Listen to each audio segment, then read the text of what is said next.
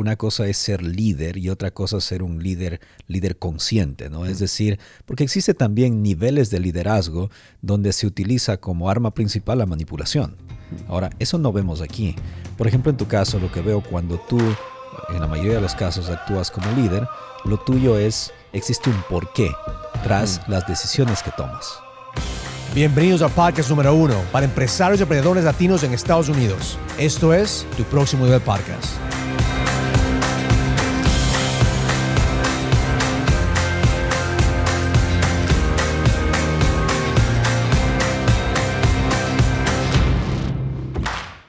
Bienvenidos a otro episodio de Tu Proximo Nivel Podcast. Mi nombre es Raúl y Villacis y estoy aquí con mi co-host Christian. Qué gusto saludarles, Raúl. Qué gusto volver a encontrarnos por acá. Estoy un poquito ronco porque hemos estado en los últimos con 3 toda la días. Razón, con toda la razón, claro que sí. En un evento que se llama The Leadership Summit. Entonces, en este video lo que vamos a hablar es acerca de la importancia del liderazgo y por qué tú tienes que ser un líder este año. Bueno, ha sido una semana espectacular, Raúl, ¿no? Cada llamada de coaching que tengo con nuestros clientes hablan de eso. O sea, todos están todavía con los recuerdos, con las memorias de lo que pudieron experimentar. Y algo interesante que sucede en estos eventos es que terminamos aprendiendo no solo de nuestras experiencias, sino terminamos aprendiendo de las experiencias de los demás. A veces incluso nos damos cuenta que nuestra vida no es tan complicada como la de alguien más. Y una de las cosas que me pareció muy impresionante en este evento, Christian, es porque muchas personas que son líderes en su empresa, que son líderes en el mercado, no se ven al principio como si fueran líderes. O sea, todos tenemos esa versión de nuestro impostor. Claro, todos tenemos esa versión de nosotros, esa voz que nos dice, ¿quién eres tú para ser un líder? Claro. ¿Quién tú te crees para ser un líder? Yo creo que nosotros, incluso en la comunidad latina, esa voz está más presente porque a lo mejor nos sentimos como somos inmigrantes, vivimos en un país que es tercermundista, que no hablamos a lo mejor muy bien el inglés o español o lo que sea, no tenemos educación. Y lo que yo quiero que la gente entienda es que ser líder no tiene nada que ver con cuánto dinero tienes, no tiene nada que ver con tu educación, no tiene nada que ver con tu estatus. Liderazgo tiene que nacerte en la sangre, liderazgo tiene que nacerte dentro de ti, que tú liderar a tu familia, a tu esposa, a tus hijos, eso en sí es parte de su vida. Yo creo que la Biblia dice que el hombre es el líder de la familia, es la cabeza de la familia. Entonces nosotros estamos hablando acerca de esa clase de liderazgo. Claro que trabajamos como empresarios y emprendedores, pero yo creo que todas las personas que están escuchando este video pues entiendan que si tú estás escuchando este mensaje, tú eres un líder. Tu responsabilidad es ser un líder en tu familia.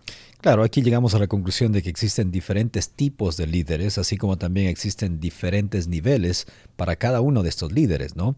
Pero yo recuerdo que hace aproximadamente 2 años atrás escribí un ebook y lo distribuí a través de redes sociales. Se llama El legado del buen líder.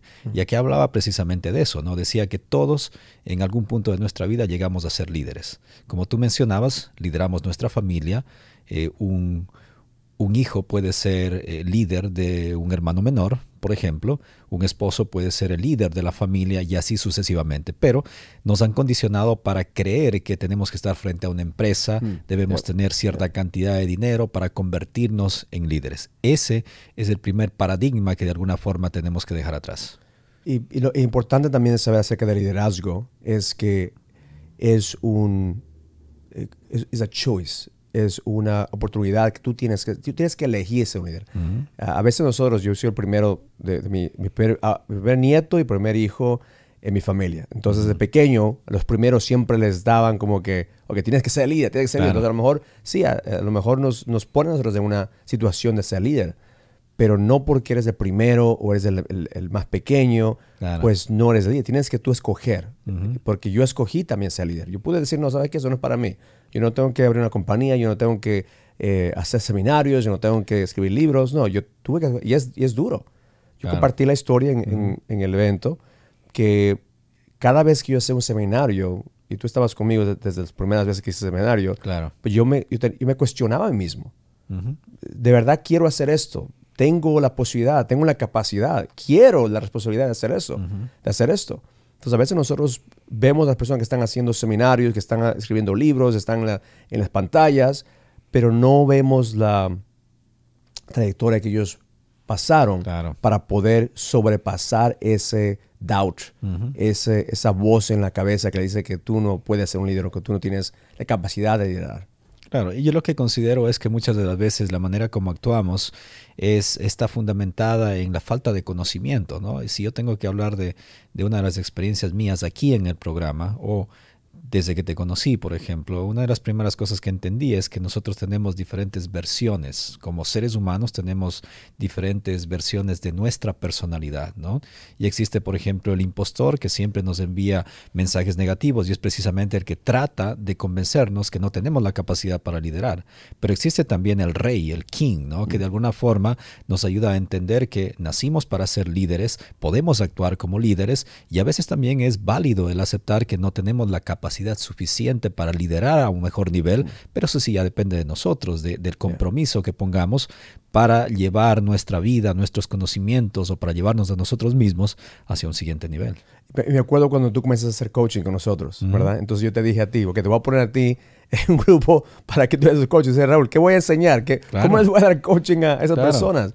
Entonces sí, yo tenía que trabajar contigo para poder incrementar tu credibilidad también. Claro, y al sí. mismo tiempo, sharpen your skills. Porque eso es aprendiendo. O sea, nadie nace. Muchas veces el líder nacido. No, ese fuego nace. Esas ganas nacen. Pero de ahí, a ser un líder, pues tienes que aprender. Tienes que fallar. Claro. You have to fuck up. Tienes que hacer cosas que a lo mejor después dices, voy a hacer las cosas diferentes otra vez. Yo me acuerdo que tú haces el anuncio oficial, ¿no? De que voy a ser el coach de la compañía. Y haces el anuncio oficial ahí ante cuántas personas. Y en ese momento yo pensaba, ¿y ahora qué voy a hacer?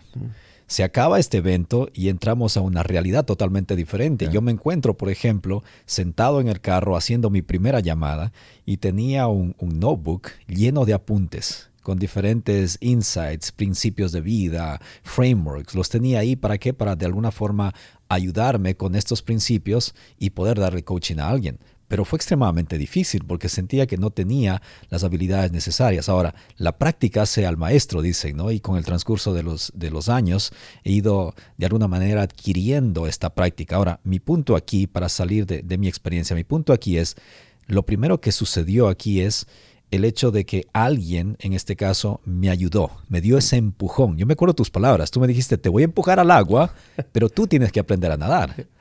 Eso fue lo que sucedió. Lo que te hace a ti especial en esa situación, Christian, es que tú antes de estar haciendo coaching, tú cogías coaching. Sí, claro. Y muchas personas, lo que yo veo que en este momento de mercado, mucha gente, yo quiero hacer coaching o quiero hacer seminarios, pero nunca han tenido ni un seminario. Claro. Nunca han tenido un coach o nunca han hecho las cosas. Entonces, tú estuviste bajo mi coaching por años. Sí. Tú fuiste cliente antes de que tú vienes a trabajar aquí. Pero son dos mundos totalmente diferentes. Exacto. O sea, el estar al otro lado recibiendo coaching es totalmente diferente a estar dando coaching. Entonces, la verdad que sí fue difícil, ¿no? Y esto nos lleva a la conclusión de que muchas de las personas que se conectan con nosotros posiblemente sienten que están estancadas en la vida porque no han tomado simplemente la decisión de hacer algo o porque no tienen a alguien que les dé ese empujón, ¿no? Que les diga, mira, tú puedes hacerlo. Va a ser difícil, va a ser fatal posiblemente la experiencia al inicio, pero eventualmente la experiencia va a resultar o va a ser mejor. Y yo me acuerdo el momento que yo decidí hacer esto y fue tan claro mi primer seminario. Cuando yo estaba en el escenario y habían unos 50, 60 personas, no había bastante gente, habían 50, 60 personas en Las Vegas. Claro. Y el feedback, lo que la gente decía es que tú puedes ser, Raúl, tú eres excelente motivador, tú eres excelente orador, pero yo me sentía como si yo fuera un fraude. ¿Por qué? Porque no estaba compartiendo mi dolor, no estaba compartiendo mi batalla, ¿verdad? Solo me estaba compartiendo las cosas buenas que estaban pasando. Claro. Estaba compartiendo las cosas superficiales. Entonces yo me acuerdo, en ese momento yo fui al baño y me miré al espejo y yo dije, Dios, déjame hacer esto un poquito más de tiempo. No estoy listo para ser auténtico. No estoy listo para enseñar a las personas. Porque ¿qué pasa? Es que no les gusta quién realmente yo soy. ¿Qué pasa si es que realmente no ven un valor en mi historia? Y me acuerdo en ese momento cuando hice esa oración, Dios me dijo, si no escuchas tu propósito en este momento, a lo mejor nunca vas a hacerlo. Entonces, ¿era ahora o nunca? Claro, y me acuerdo cuando yo fui otra vez al escenario y comencé a contar mi historia, por qué estaba haciendo eso y todo el dolor que había pasado y todas las situaciones que había pasado tomando cada noche tequila, el fracaso que había tenido en mis negocios, la inseguridad que tenía, todo lo que me llevó a creer que yo podía hacer esto cogiendo ayudas y estudiando por años desarrollo personal. Y me acuerdo que ese momento, cuando las personas se dieron cuenta que no es algo perfecto, pero tienes que tú conectarte con las personas por medio de tu dolor, de tu experiencia. Porque nadie somos perfectos, pero tenemos una historia de contar de nuestra imperfección. Y aquí pienso yo que la clave es ser simplemente real. Es eso, es ser real, es ser vulnerables también. En la última experiencia, en el último seminario que terminó días atrás, eso fue lo que pude ver. O sea, aquel speaker que subía al escenario y que contaba sus problemas, sus dificultades, de alguna manera captaba la atención del resto de personas. ¿Por qué razón? Porque dejas de ser el superhumano, entre comillas, y pasas a ser un ser humano con problemas, con dificultades, pero también con la capacidad que Dios te da, si crees en Dios o el universo te da, para tomar las decisiones correctas, para actuar con liderazgo. Ahí es donde viene el rol de ser líder. Uno de los speakers estaban en esta semana, que fue Yarek, que habló acerca de su... De su túnel que pasó, que se quería hasta suicidar. Sí. Y él teniendo millones de dólares, teniendo todo lo que la gente dice. 2 aviones. Tiene 2 aviones, tiene 1000 apartamentos, el tipo es joven, es atleta, pero no sentía como que tenía un propósito. Entonces, eso es lo que falta a las personas entender, lo que decía él. El dinero no es todo. Claro, el dinero ayuda, porque tenemos que tener, yo como le dije a él, si es que tú eres una persona que no tiene dinero, que a lo mejor nunca hubiera hecho nada. Si tú dices ese mismo mensaje, las personas no te hubieran escuchado tanto. Claro. Pero porque tú sos una persona que tienes 2 aviones, tienes miles de apartamentos, tienes millones de dólares, pues la gente escucha. Claro. Y es lo que tenemos que, como les dije a todos ellos, yo necesito que todos ustedes tengan millones de dólares. ¿Para qué? Para poder influenciar en una parte positiva a las personas. Porque en este momento, si tú estás viendo en este momento este país está influenciando a gente a ser víctimas, a confundir a las personas, a confundir a los hombres. ¿Por qué? Porque eso es una estrategia que las personas usan para poder controlar a las personas. Claro, son estrategias incluso que vienen desde el gobierno, ¿no? Es mientras el resto de personas sean sumisas, mientras no actúen como líderes, quien tiene la posibilidad de salir adelante siempre el gobierno, tiene la posibilidad de manipularnos. En nuestros países, ¿qué es lo que están haciendo? ¿Qué es lo que hacen siempre? A todas las personas que quieren vivir el gobierno, les dan las migas para poder el gobierno pues, tener el control. Aquí en este país lo único que va a pasar, si es que los emprendedores no podemos crecer, va a pasar lo mismo. Que la gente va a creer que alguien más haga el trabajo por ellos. Claro que sí. Yo me acuerdo, por ejemplo, que cuando Yarek, hablando desde el escenario, hizo un comentario, ¿no? Él dice, esto fue un día antes del seminario, en el evento privado con los miembros del Inner Circle. Él hace uno de sus compromisos y dice, en los próximos 100 días quiero llegar a 2 millones de seguidores. Y si esto lo hubiese dicho cualquier otra persona, yo tenía una cantidad de dudas. Pero si lo dice Yarek con todo el poder económico que tiene, y no solo el poder económico, sino el poder de liderazgo que tiene, o sea, el poder que tiene para tomar decisiones correctas, ahí es donde uno fácilmente se convence y dice, yo creo que sí. Yo creo que sí lo hace. Exacto. Y eso es lo que, cuando yo comencé a trabajar con él no creía, ni siquiera no quería estar en un video. ¿Tú te acuerdas? Sí. Siempre sentaba en la parte de atrás del seminario, no quería participar, no quería hacer nada. Ahora, después de 5 años, pues ahora él está comenzando a liderar. Claro. Entonces es la parte que no solo porque tienes dinero eres líder, no solo porque tienes influencias líder, tienes que tener una causa, lo que estamos hablando, o sea, que tienes que tener una causa que tú quieras ir a una batalla. Tienes una causa que tú quieras pelear.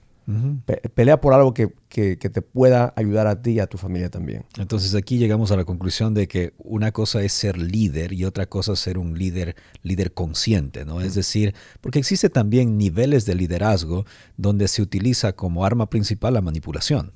Ahora, eso no vemos aquí.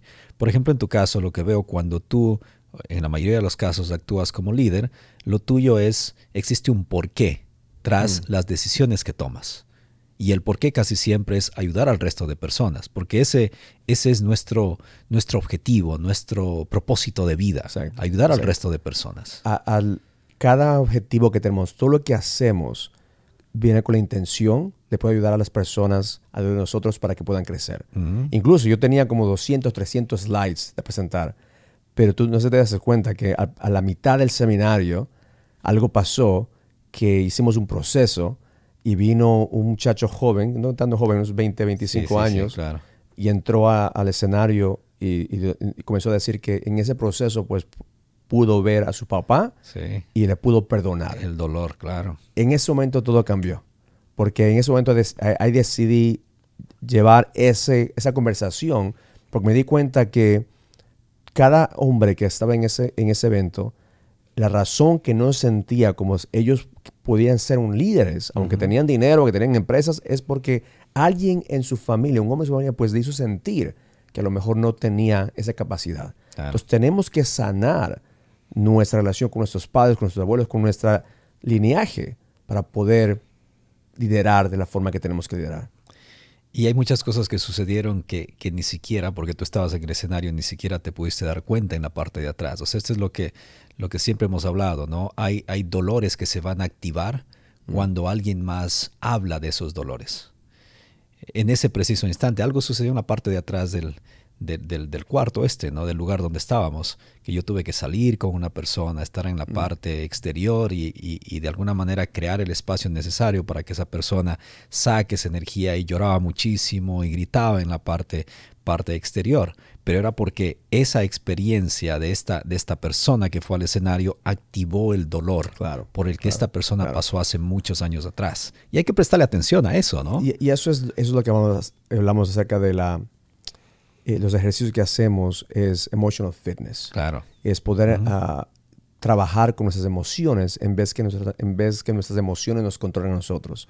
Y nosotros como hombres a veces dejamos que ni siquiera queremos sentir nuestras emociones. Sí. Siempre tenemos las emociones debajo de la alfombra. De la alfombra, claro. Y de esa forma pues no sabemos cómo expresarnos, no sabemos cómo sentir, no sabemos cómo tener empatía y cómo poder conectarnos con nuestros hijos, con nuestras esposas.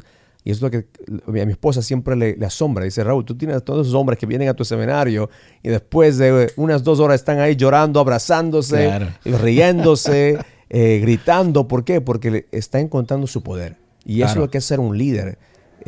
Encontrar todas tus emociones y usar tus emociones para crear un impacto. Claro, es la llamada energía colectiva, ¿no? Está en un espacio donde todos están buscando hacer una sola cosa, tienen un solo objetivo, y es no juzgar al resto, sino entender al resto. Lo primero que hemos aprendido aquí en el programa es que no somos perfectos. Nadie es perfecto. Nosotros cometemos múltiples errores en la vida. Y cuando logras entender aquello, entras en un espacio totalmente diferente, donde se te hace mucho más fácil entender al resto de la gente. ¿Por qué razón? Porque empiezas a verlos con empatía. Ya no es solo la llamada simpatía, sino es la empatía. Es decir, veo las experiencias de alguien más y busco conectarme con ese dolor, sentir ese dolor, pero al mismo tiempo, aquí hemos aprendido que el dolor de alguien más no es nuestro dolor. Exacto, entonces creamos una especie de desconexión. Ahora, algo que no hemos tenido la oportunidad de hablar a fondo, Raúl, pero algo que siento que debo hacer, por ejemplo, es aprender más sobre esto de limitar, de bloquear el dolor, es sentirlo.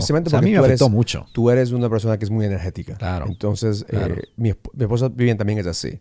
Lo que ella hace es siempre tiene la mantra en la mente que dice, el dolor de ellos no es mi dolor. Claro. Entonces, de esa forma tú te puedes proteger de no tener eso. Eso me pasaba a mí al principio. Por eso cada seminario que tenía, yo decía que era mi último seminario. Mi última vez le decía a mi esposa, Vivian, es la última vez que hago esto, porque no tengo la capacidad de ser líder. Y ahí es cuando comencé a realmente a rendirme a Dios y orar y tener más conexión. Cuando me decía, una vez más, Raúl, una vez más, un evento más, un seminario más, un hombre más. Y me di cuenta que yo estaba actuando no como un líder, pero estaba actuando como un salvador. Pensaba que yo tenía que mi propósito era, yo voy a coger tu dolor y voy a extractar ese dolor para yo poder usarlo. Pero no, yo soy un líder, no soy un salvador. El salvador siempre va a ser crucificado. Claro, sí, sí, son de las cosas que siempre utilizamos aquí, pero sí es un proceso, yo siento que es un proceso que tengo que seguir. Honestamente me afectó mucho y no solo es el aspecto emocional, sino el cuerpo empieza a sentir mucho dolor. Y muchas personas que en este momento están conectadas con nosotros posiblemente experimentan eso, ¿no? Es el dolor de los hombros, el dolor de la espalda, el dolor de las rodillas. Y a veces decimos simplemente, oh, ya estoy viejo, están pasando los años, ¿verdad? Son dolores físicos, pero no. Hay un libro incluso que utilizamos, Raúl, donde buscamos darle sentido al dolor físico, conectarlo con alguna emoción, ¿no? Por ejemplo, tengo dolencias en la garganta, es porque no me estoy dando la oportunidad de expresar el mensaje que quiero expresar. Tengo dolores en la espalda, es porque algo está holding me back, ¿verdad? Algo no me deja avanzar en la vida. Tengo dolores en los hombros, decimos, es porque tienes mucho peso sobre ti, ¿no? Tienes que escuchar a tu cuerpo y escuchar a capacidad. Claro. Lo que yo he hecho para mí también es hacer bastante meditación cada vez que tengo un dolor, pero también tienes que cuidar tu cuerpo. Tenemos un par de doctores que hablaron en el evento y decían acerca del alcohol, que el alcohol es muy dañino, el azúcar demasiado dañino, y incluso tenemos una nutricionista que habló acerca de frutas que te pueden incrementar tu ¿cómo se dice? El estrogen o los hormonas sexuales, ¿verdad? Sí, Entonces claro, yo tomé bastantes notas ahí. Yo sé qué frutas dar a mi esposa. Lo que pasa es que no tengo ese tipo de problemas y por eso no le presté atención a esa clase. Tenemos que darte entonces otra vez el video. Era interesante que uno de los participantes, ¿no?, hace una pregunta y dice, porque el tema principal era qué hacer para tener más testosterona, ¿verdad? Y uno de los participantes dice, ¿qué hacemos para liberar un poco de esa testosterona? Porque la tengo en exceso. Y después la doctora, que era soltera, después hablaron que van a ir en una cita para darle una clase privada para que pueda bajar la testosterona. Lo más curioso es que la doctora esta que subió al escenario con toda la certeza, el momento que le hicieron esa pregunta, se derrumbó por completo. Es que era un grupo bastante intenso. Sí, no, estuvo muy bien, una excelente experiencia. Es diferente energía, Christian, cuando tienes un grupo de empresarios y como saben que nosotros trabajamos solamente con hombres en este momento. En el futuro vamos a hacer eventos con hombres y mujeres, pero en este momento nos estamos enfocando en liderar hombres. Sí. De esa forma, porque yo creo que los hombres no sabemos cómo tener relaciones de hermandad con otros hombres. Sabemos cómo tener relaciones de hermandad con nuestra familia, nuestros primos, nuestros hermanos, pero no con otros hombres. ¿Por qué? Porque siempre nos enseñaron en tener pensar que alguien quiere aventajarte de ti, quiere alguien de ti. Entonces, es lo que muchos de los que atienden dicen que lo que les gusta es la conexión con otros hombres que están creciendo, que están yendo al próximo nivel, que saben que tienen un estándar bastante alto. Claro que sí.